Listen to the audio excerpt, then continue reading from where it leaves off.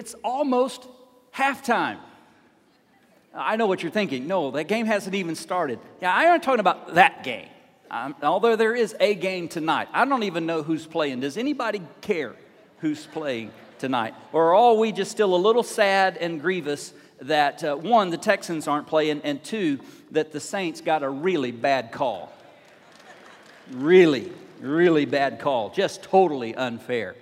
Well, it's almost halftime here in our Multiply 2-year initiative. Seems like just yesterday when we kicked off and launched that exciting new initiative that we are now moving towards halftime. And as I mentioned in the video, we have a few weeks here. We're going to take some time and have some fun with Multiply, and we're going to call it Flourish. In fact, when you came in, I hope you received one of these books. It's a Flourish, Midpoint of Multiply journal. If you don't have one, we want to get you one. So some of our pastors and ushers and greeters are going to have a handful. If you didn't get one when you came in, would you wave your hand and let us bring you one? We got enough for everybody to have one, and we want you to get one. So as one of these folks walk by, just wave at them, call their name, throw something at them if you have to get their attention, but you're going to want one of these. And while you're getting that, if you noticed in your worship folder, there's also a commitment card. Now, the good news is you're not going to fill that out and turn that commitment card in today. Nope, we have a few weeks to go. But you will notice on the card that there are 3 amazing opportunities to engage in Multiply for the second half of Multiply. It may be that your step would be just to get in, because a number of folks have come along with us in the last year and haven't had an opportunity to know what to do. So this is your chance to get in for the first time and to be a part of this Multiply journey by making a 12-month commitment for the second half of Multiply. Others of us made a commitment a year ago, and we've been working at it, but it may have been challenging, maybe a little difficult, maybe harder than we first thought, or some circumstances have changed. Well, our opportunity will be simply to stay in, to say that was the number God put on my heart, that was something God shared with me, gave me to give, and we're going to keep going. We're going to stay in and keep our commitment to give to the Lord and trust Him. And we're going to have the same faith to finish that we had when we started. Now, there's a third category of us who made a commitment, and it was a generous commitment, I'm sure. Maybe even called for sacrifice. But God has blessed you in some ways you didn't anticipate or didn't expect. And you're wondering now, or are you still being stretched? I'm wondering, am I still engaged? Am I still growing? Is the Lord still taking me outside of my comfort zone and revealing Himself and showing me more of Himself than I've ever known? Well, that third box is just simply to step up. But some of us have made a commitment that we might be able to actually exceed. Wouldn't that be an amazing thing if we could go further even than we thought we could go? Well, the date's not until the first Sunday of March, so we have a few weeks, but I want you to put that card somewhere where you'll see it so that you can remember and pray over it and think through it. And in that journal, it'll give you some information sort of by way of review as well as anticipation, which we'll do for these next few weeks. We're going to celebrate this last year and all God has done and give you some more key and critical steps going forward for this next year. And if you'll thumb through this notebook, you'll come about to the middle where you'll see a section for journaling and for sermon notes. I hope you'll go there with me now, and as you do, you can find in your Bibles Acts and the first chapter, the book of Acts, where we're going to be considering a church that flourished against all the odds. Acts chapter 1. And as you're turning there, I'll ask you this question, really, how in the world are we here today? I don't mean like, how did you get here? I hope you know that. But how are you a part of a church today? How are you a part of this church today? How is there even anything called church today, here or anywhere? Now, I'm not a gambler. I want you to know that. I'm not a gambler, but I do know that tonight the odds are in favor of the New England Patriots. I think they're favored by about 2.5 points, which isn't much. I don't think that's a whole lot. Now, I don't understand how all this works, but I'm told that the odds makers predict, based on all the factors and variables and everything they have to choose from to use, they choose a team that's going to win, and then they choose by how much that team's going to win, and then they choose the total number of points that those two teams will score together. I think that's called the... Y'all are scared to tell me because you know I'll know you know. Well, I researched it. I think it's called the spread. Can I get an amen? No? I understand. Oh, it's a bit awkward for Baptists to have this conversation. Just saying, there's a lesson here. So somebody looks at every factor and all the variables and cooks up some formula to say, we believe this is going to happen, and here are the odds against it, and here are the odds for it, and then you can lose all your money proving whether they're right or wrong. I have a suspicion that if there had been odds makers, and there probably were, who took a look at the early church in those early days of the church, I think the odds are pretty good that the odds would have been pretty bad. In fact, I think they would have looked at this straggling bunch of nobodies and outsiders and said, zero chance. Zero chance. I mean, think about all they faced. In historical Judaism, this upstart sect following a cursed leader they called Savior. Think about the false gods and the hostile pagan religions. Don't forget about Rome as a state and also as a religion with its imperial cult. I mean, just think about the fallen nature within us that would resist whatever the church might take us to or want us to become. Think about the world system that surrounds us, that's set in opposition against the church. Think about the devil himself and every demon in hell lining up against the church. I suspect the odds makers would have said, not going to happen. Don't waste your money. Never bet on the church. But I'll tell you something else. The odds makers would have been wrong. Because you ought to never bet against the church of the Lord Jesus Christ. You ought not to bet at all. But if you were bettors, you would bet for the church. You would. And how is it even possible that this church, against all odds, when it wasn't even given a chance to survive, no chance to thrive, forget about flourishing, this thing will never make it, except for, ta-da! Here we are. We're still here against all the odds and flourishing as the body of Christ. I think you'll see some of the seeds of that flourishing right here in Acts chapter 1. And as we look back, not only for history's sake, but to learn the lessons and look towards our future on how the church continues to do more than survive, but to thrive and to flourish, even if the odds are still against it. I'll take those odds because the church is going to flourish. Why? Well, let me give you reason number one, and then we'll read from verse 1. Reason number one, the church is going to flourish because the church belongs to Jesus. We are his team. Listen to chapter 1, verse 1. In the first book, O Theophilus, I've dealt with all that Jesus began to do and teach. I love that phrase, began to do. Until the day when he was taken up after he had given commands through the Holy Spirit to the apostles whom he had chosen.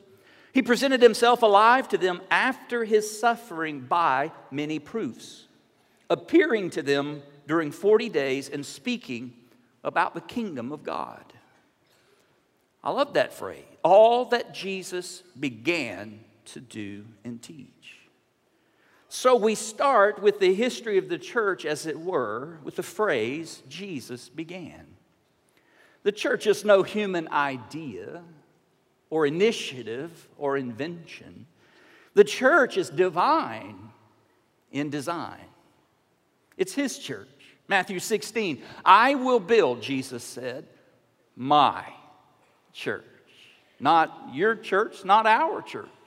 I know what we mean when we say my church, and I don't take offense. I don't think the Lord takes offense when we take ownership in the sense of pride in connecting and joy in fellowshipping and being a part of something that we are a part of, right? Come to my church with me. I love my church. That's fine. We understand that. But we also understand the limits of that phrase, because saying, come to my church, I love my church is a good church, is never taking ownership of his church, but simply saying we are connected to his church.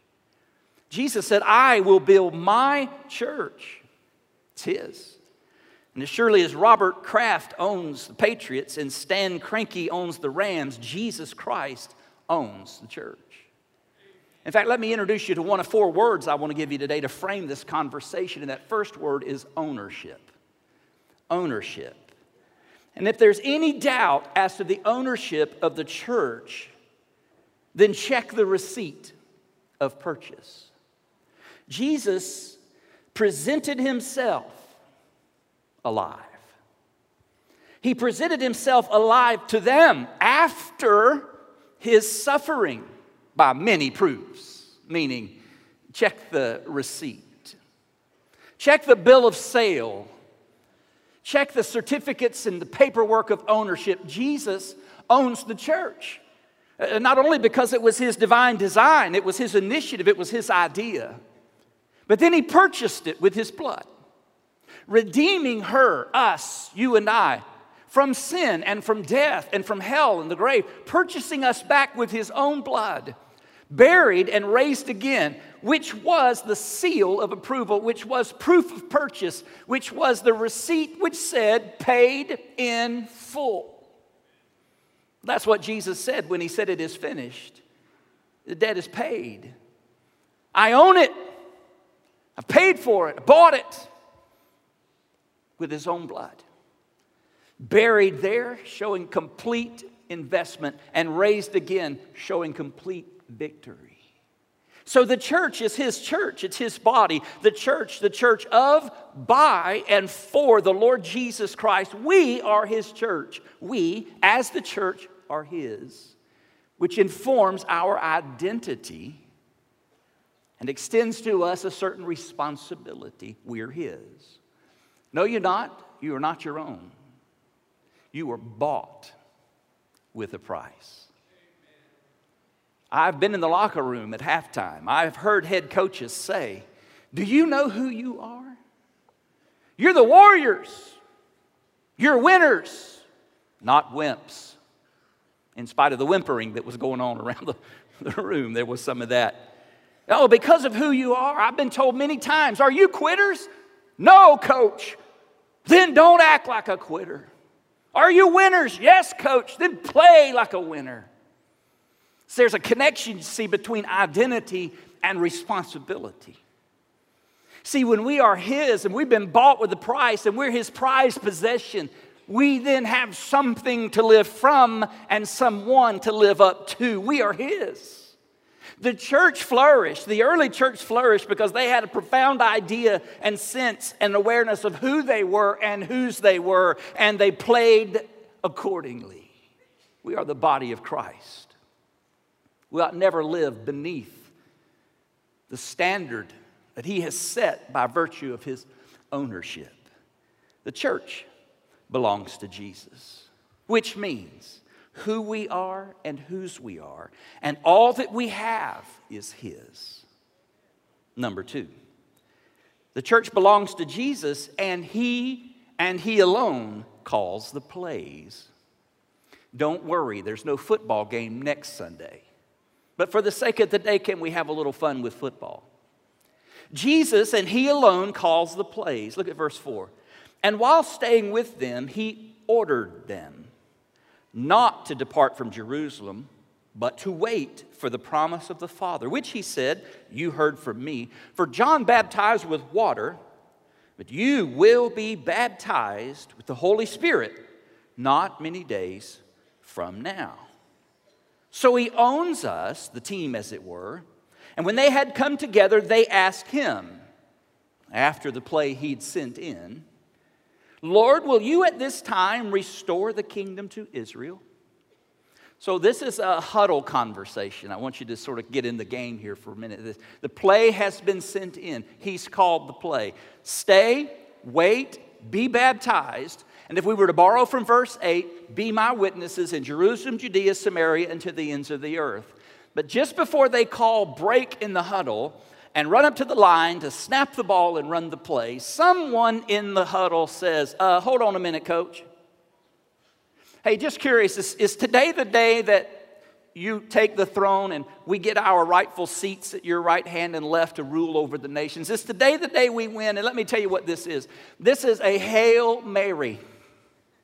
This is a call to end the game. This is the nuclear option. He's put in a play that is a process that will take this team to the nations and to circle the globe for the sake of the gospel and for his kingdom and for his glory. And somebody in the huddle says, hey, can't we just go for it all? Can we just run one play and just be done with this? That's called an audible, by the way. It's a change of plays. See, you got to give them a little credit here. I think we treat these guys too harshly. They'd been through a horrific first half. I mean, it had been a very difficult journey to this point. They were beat up, run down, wore out.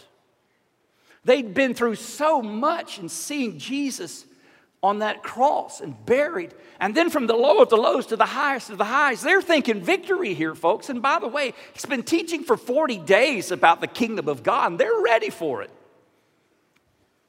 It's hard to be critical of these guys.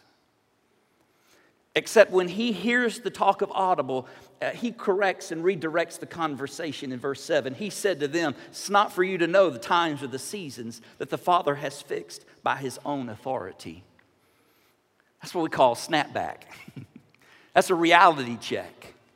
That's a Geico commercial where he says, "Stay in your lane, boys. Stay in your lane." As he's reminding them, you see, he sees the big picture here. You know, he's in this case the coach up in the press box who sees all the moving parts on the field with a greater perspective. And he recognizes where the strengths and the weaknesses are and who's playing head-to-head with whom and what defense is setting up across from the ball. He knows this particular play will run better in this particular circumstance. And although sometimes NFL quarterbacks will audible at the line of scrimmage when the defense shifts, generally speaking, even Tom Brady asked his quarterback coach and play caller, "Hey, have you got one more touchdown play for us?" He's got to stay in his lane. And so does his church. It's not for you to know the times or the seasons. You're thinking above your grade here. You're out beyond your capacity to understand and to think about this, so we've got to get back to the play that he's been called. So let me introduce a second word to you. The first word was ownership. The second word is lordship. Lordship. Because I could put this in discipleship terms and say it in this way, that we are advancing now from ownership to lordship when we recognize that we are not only his, but we are his to command. The plays are his to call. And in non-football lingo, we might introduce words here like obedience and trust and surrender and sacrifice. Yes, coach. What would you like me to do next, coach? How would you like me to do that, coach? I believe the early church flourished because it stuck to the game plan, his plan. And they ran the play that he'd sent in. I mean, think about it this way. If he'd have let them audible in that huddle and throw that Hail Mary and win that touchdown, the game-winning touchdown, what would have become of the 3,000 people who just 10 days from that day would be saved hearing the gospel in their own languages on the day of Pentecost? What of those 3,000 people? What would have become of the 5,000 people after the 3,000? What of the multitudes of people downline from there? If he'd allowed them to throw that Hail Mary, win the game, and not even play the second half, but take their rightful seats as saints. What about Antioch and Asia Minor? What about over into Galatia? What about over into Greece and into Italy, to Rome? What about further over into Spain? What about that big pond they call the Atlantic Ocean? What about the eastern seaboard of the United States of America? What about Texas? If that had been it, I mean, if it had just come down to this, let's win this thing and go home. What about us? See, Jesus had in mind before the second half began that we would take the field in these days and play the game in this time. I'm glad that Jesus didn't let them change the play, call the day, win the game, and end it all. By the way, see, that's the thing, is if all God saved us for was for heaven, why are we still here? I mean, if the only purpose God had in saving us from our sin is getting us into heaven forever, what are we doing here? Wouldn't he have just taken us in that very moment and completed it and been done with it? I mean, wouldn't he just declare victory over it and call it a day? Why are we still here? For the same reason he left them there to play the second half. To snap the ball, to run every play that was called until the clock finally expired at 0. I think that's the flourishing of the early church. They get this, they realize this. That this was an opportunity to play the game then for them in that second half of opportunity, and play they did. They got in the game so that others could get in the game. They ran the play so others could run the play. They said yes to the Lord Jesus Christ, who's not only owner of the church, but calls every play. And get in the game and run the play. That's why we're still here. And listen, for some of us over the next few weeks, I can tell you that the Lord Jesus Christ, who died to save you and to redeem you, has a play for you to run, a purpose for you to live. That commitment card that I handed you, ask you to hold on to, think about, pray about, talk about amongst your family members, your spouse, that card may very well be the play that He has for you to run. The play that results in somebody else getting in the game. It's about ownership, but it's also about lordship. Let me show you a third reason I believe the church flourished. You'll find it in verse 8, if we haven't already given it away. And that's this, that He gives us all we need to succeed. Look again, verse 8, it says this, "But you will receive power when the Holy Spirit has come upon you, and you will be my witnesses in Jerusalem and in all Judea and Samaria and to the end of the earth." Now that's a tall order right there. That is a big call. By the way, there are 11 guys in this conversation. The 12th has defected, so to speak. It's betrayed. So 11 guys in a huddle outside Jerusalem, uneducated, with very little experience. Not only had they never been to seminary, they weren't public speakers, they weren't apologists. They were fishermen and a tax collector and other tradesmen from various walks of life. And Jesus says to 11 guys, "Go win the world." Take this gospel, everything you've seen, everything you've learned, what you've experienced, and circle the globe. No internet, no mass transit, no planes, trains, no automobiles, no social media, no Twitter, no Snapchat, no Instagram, no Facebook. You, 11 fellas, get going. And tell everything you know to everyone you meet as far as you go. And can't you just imagine them in that moment feeling the weight of that call? Wait a minute, coach. You want us to run what play? And in some sense here, these guys are thinking survival. Hello? They've been through sort of a tough time, and they had seen Rome's response and Judaism's response to this way. And Lord, coach, are you saying stick our necks out and run the risk of... It's a pretty tall order. And it would have been right for them to say, how in the world are we going to do that? And the answer is here. You will have what you need. Just use what you have. You will receive power when the Holy Spirit comes upon you. And if we read forward, and we will in the coming weeks, you will see that the Holy Spirit of God fell on them, this small group of otherwise ordinary, not extraordinary, not superhuman, but supernaturally empowered with divine strength and energy. That little group of people with those resources became an unstoppable force. Think of the word, if you will, stewardship, ownership, lordship. Now think of stewardship. Because the early church flourished, not on their human effort, but divine energy. And yes, God still plays for His church and for us as individual members of His church that are beyond our ability, that are outside of our comfort zone. Listen to me carefully. if we are aiming at a target that we can hit with or without God, that target is too low.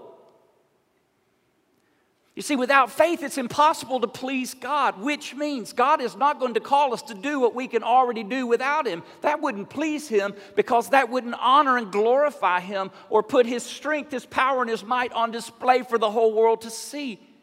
But when God speaks and when God calls, you can count on this. He's going to call us out of our comfort zone and beyond our natural capacity to do what we could only do in His strength and in His power.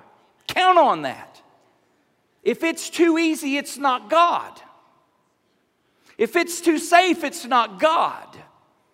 If it's too comfortable or too convenient, it's not God. But when you feel that stirring, when you feel that inner wrestling, when you feel those fears and doubts and resistances, that's when you say, do I have it? Do I have enough of it? Can I do it? And your answer at first would be no. But then in the back of your mind, a little whisper of the Holy Spirit says, I can do all things through Christ who gives me strength. Pastor, I'd love to do more. I wish I could do more. I want to do more. I just can't. And can I just be real honest with you for a minute? If you say you can't do what God's called you to do, you are saying more about God than you are saying about you. Because God will give you everything you need to do everything God calls you to do. I mean, what kind of God would call you or command you to do something that you can't do and then not give you what you need to do it to be faithful in the doing of it? Does that make sense? Or does it make more sense that when God calls you to do something that you can't do, the reason He's calling you to do what you can't do is so that you'll rest and rely on Him to do it through you? Listen, let me tell you about that card, folks. We're not going to do this every week, but just to get it started, that card is an expression of your faith, not in what you can do, but what God can do through you. It was that way 12 months ago. It's that way now. It'll be that way 12 months from now. And when you hold that card with fear and trembling and you say, I've done all I can do, or I can't do anything, or I've done all I'm going to do, just listen for that still small voice, that empowering divine energy of the Holy Spirit of God that says, yeah, but you hadn't tapped into what I can do yet. Think about stewardship. We have what we need. We just need to use what we have. Some people call it the wind of the Spirit, and I love that. Because we're just a little sailboat on a still lake or sea. We don't even have oars. I mean, we could hang our arm over and do some of this, maybe move in circles or something, you know, but we just don't. The boat's not made to work in its own power. It's got a sail, and that sail is just there to catch the wind. Oh, but when it catches the wind, it begins to make progress. We need the wind of the Holy Spirit to move forward in any spiritual endeavor, period. But I know something else about that wind of the Spirit. Sometimes it's referred to as the second wind of the Spirit. Pastor Jeff, you know anything about the second wind? He and Pastor Steven Vasquez ran the Houston Marathon. It's the second time Pastor Jeff has run the marathon. I'm told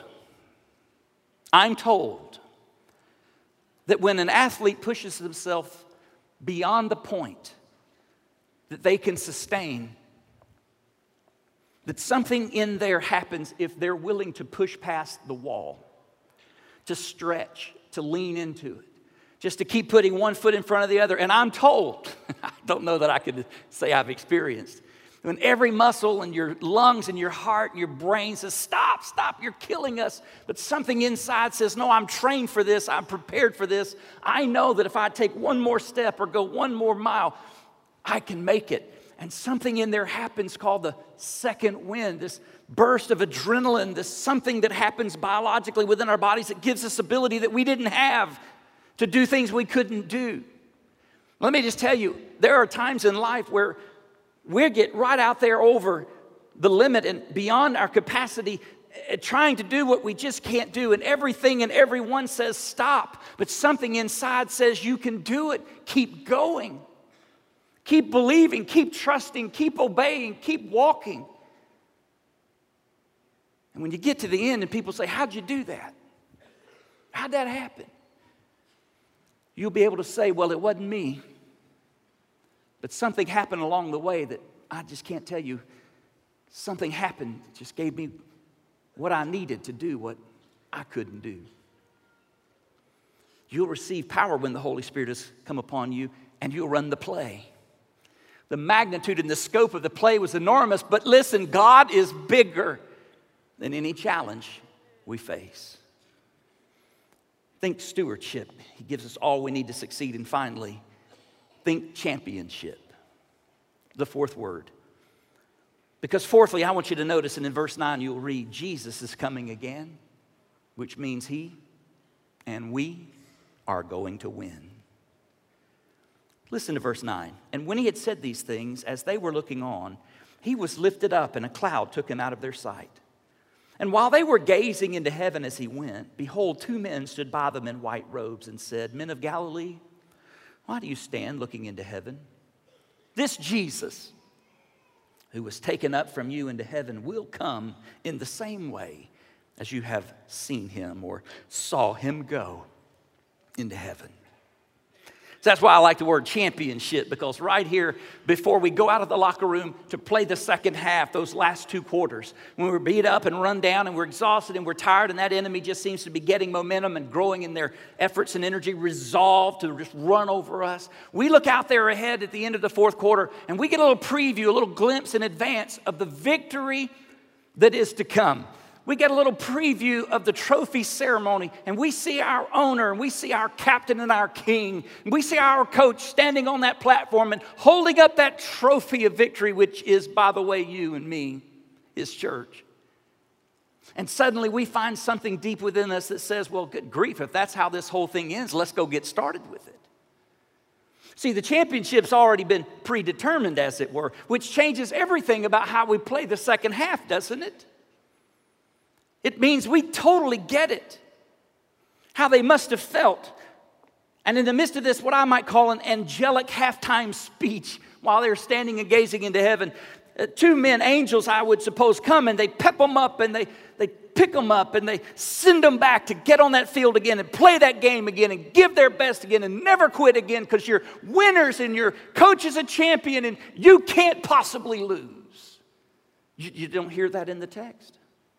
I hear passion and determination and a sense of urgency. Why are you doing, guys? Halftime's over. It's time to get back on the field. Jesus is coming again. The victory is assured. Now get out there and play the game like the winners that you are. See, I think sometimes we just need an angelic pep talk, a little halftime pick-me-up, like the one I want to show you from the angel named Tim Tebow in the locker room at halftime of the national championship game. Watch. Hey, let's go. Get in here. Let's go. Get in here right now. Get in here. Hey, we got 30 minutes for the rest of our lives. 30 minutes for the rest of our lives. That's our bet in the first half. It ain't happening. We get the ball. I promise you one thing. We're going to hit somebody, and we're taking it down the field for a touchdown. I guarantee you that. Guaranteed. Look at me. Let's go. We got 30 minutes. Let's go. For the rest of our lives. For the rest of our lives. Let's go. Let's go. Lock arms. Hey, we a team. Hey, lock arms. Lock arms. Hey, put your heart on the table. Hey, we got to go. So, hey, let's go, D. Now, some people would say, that guy's crazy. He's lost it. The people who have been in locker rooms recognize passion when they see it and determination when they see it. People who have been in that situation know what a sense of urgency looks like and how it feels and what it says when it says, guys, this is it. We will never walk this way again. We will never live in this moment again. We've got 2 more quarters, 30 minutes in college football. 30 minutes to remember for the rest of our lives. And I showed you that because I want us to get a sense of the urgency that we are living in a day and time when 30 minutes really does change forever. When 30 minutes, meaning the next half, the rest of the game, the second part of this endeavor that we're in, really will change eternity for some people. Really will change forever for some people. And I think this early church flourished because they had that same sense of passion and determination and urgency. Jesus is coming again, boys. Let's go. This is it. We have forever to celebrate, but we have just a little bit of time to win the victory that we'll celebrate forever. Take the field, boys. Men and women, take action. Get back out there in the streets of Houston. Get back out there in your communities and in our homes and in our workplaces and in our school places and realize this is it.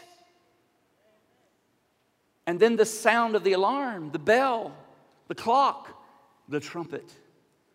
And time is no more. And Jesus, who ascended, descends and calls the game complete. Takes his place on the trophy stand and holds up his trophy of victory, showing the grace and the power of that grace and the people of that grace. I used to work hard when my dad left me a list of chores to do because I knew he was coming back. And knowing he was coming back gave me a certain sense of passion and determination and urgency. Because when that white Ford pickup truck came up that hill and turned the corner and turned into my driveway, I wanted him to catch me working. I wanted him to discover me doing my job. I wanted him to see me giving my best to honor him, my dad. And I used to love when he popped out of that truck and walked over to me and said, "Good job, buddy. This looks really good." As a boy, that blessed me. Let me tell you something. Jesus is coming again.